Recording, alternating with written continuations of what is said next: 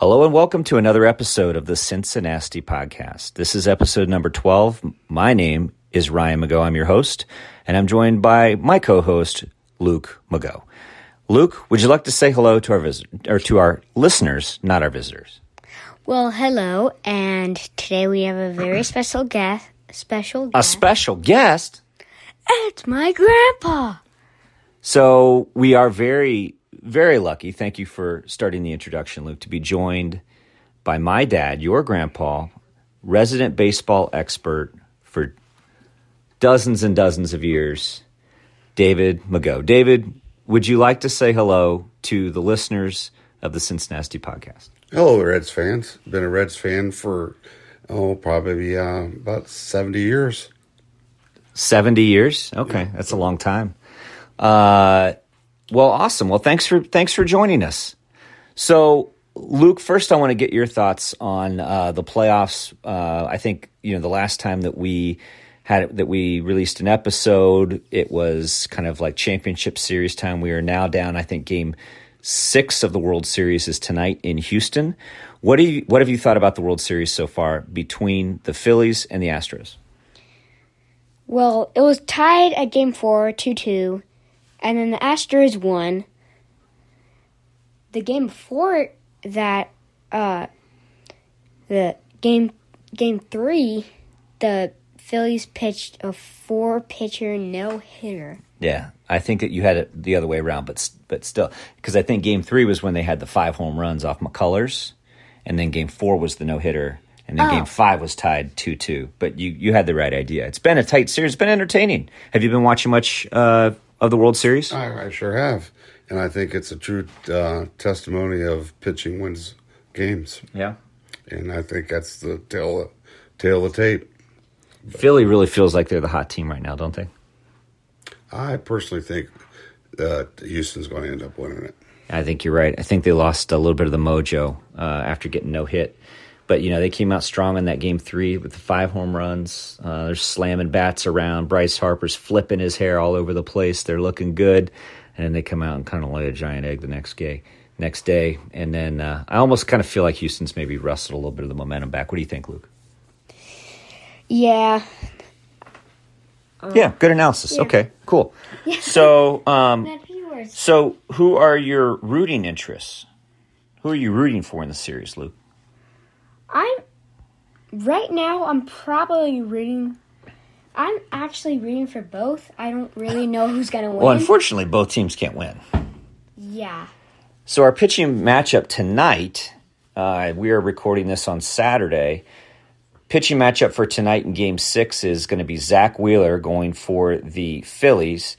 He's got a 1-2 record in the postseason with a 2.67 ERA versus Framber Valdez, lefty for the Astros, with a 2-0 record in the postseason and a 1.42 ERA. Who do you give the edge to in that matchup? I think Houston's going to call it a win tonight. Wheeler's been nasty, but so has Valdez for that matter. I think Houston's got it. Yep, especially being played in Houston as well, right? Yep. Awesome. So I think if Houston wins tonight, that's the end. So if everybody's right, this could be the end of the line for the baseball season and for the Philadelphia Phillies. Transitioning to another end of the line. Are we at the end of the line of the Cincinnati Reds? Maybe you can ask Grandpa some questions about the Cincinnati Reds. Well, what is your favorite memory of being a Reds fan? I think my favorite memory is I got to go to the 1976 World Series. That was my great memory. I just graduated from high school, getting ready to go in the Army, and my brother got tickets for me to go to the World Series, and I thought that was awesome. Who won that game? Do you remember? They swept the Yankees. They swept that year. Yep. That was I went to Game 3. Do you remember who pitched? No, I don't. I don't remember what I had for breakfast. It's a common problem for somebody who's been a Reds fan for 70 years. And then I have another question for you. Yes. Who is your favorite Red of all time? Oh, there's no doubt. Johnny Bench has always been my idol. But there's been so many good ones. But Johnny Bench by far is he's the only player in baseball that I would actually put his name on my back and on jersey. Ooh, quite honestly. Christmas idea. Nice. What do you think about that? Yeah. Yeah? How many games did you go to this year? Jeez, 4, I think, maybe. What did you think? I was kind of down this year a little bit because I golf too much. Well, and we were down just because we were down on the Reds in general. And we actually, I don't know, I think you only went to one. I only went to one this year. I think I went maybe 2. Yeah. But I went to the Pirates. I went to a couple Pirates games in Pittsburgh. Right. But, I was down with Cincinnati a little bit this year of how many times I attended. So it's one thing that we've been talking about on the podcast is sort of where do the Reds go from here? It's kind of difficult to see what the plan is and how it seems like, everybody that they've traded, they got all this young talent, but young talent doesn't always translate to wins on the major league level, which has kind of been my point. Luke, I feel like you're maybe a little bit more optimistic on the Reds.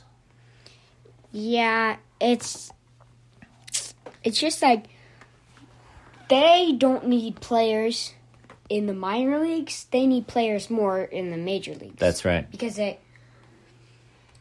don't really care about those minor league teams because they really don't even matter.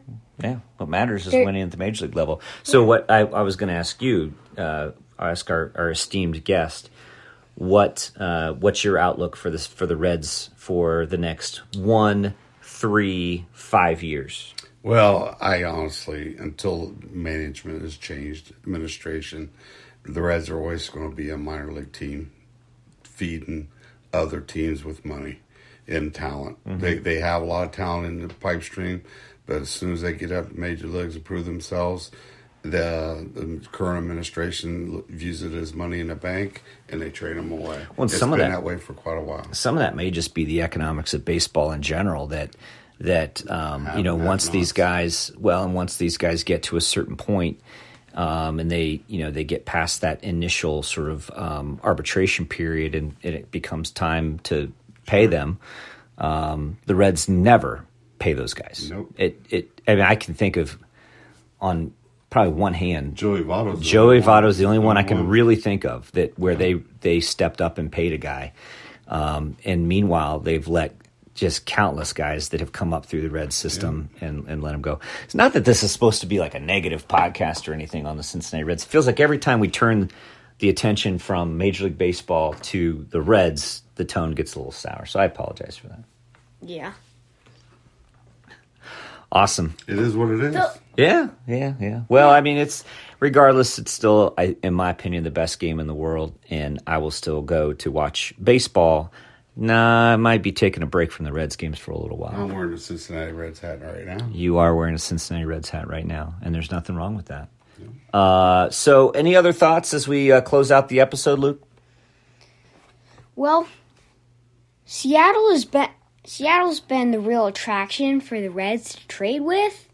I have no idea why, and I bet none of our listeners don't even know why. Well, I think it might have something to do with a couple of former Reds that are on that team. Oh, yeah. So I wonder what would be fun. What do we need to do to just trade the Mariners roster for the Reds roster straight up? 1 through 40, trade them straight up. You think they'd do that? No. I don't think they would. The Mariners have a way better roster than the Reds, and they have a good roster even to make them into the playoffs. Yeah.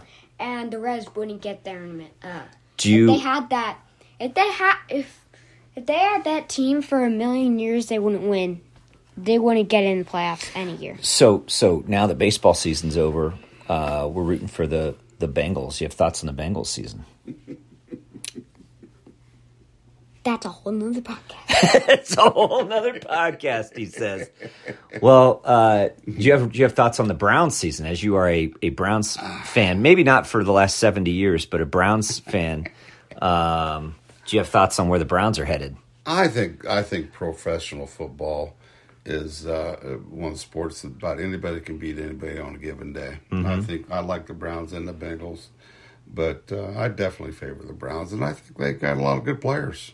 And I think they going in kick right the direction. kick the crap out of the Yes. Old Joe out can't of the seem Bengals. to be able to beat the Browns. No, he can't.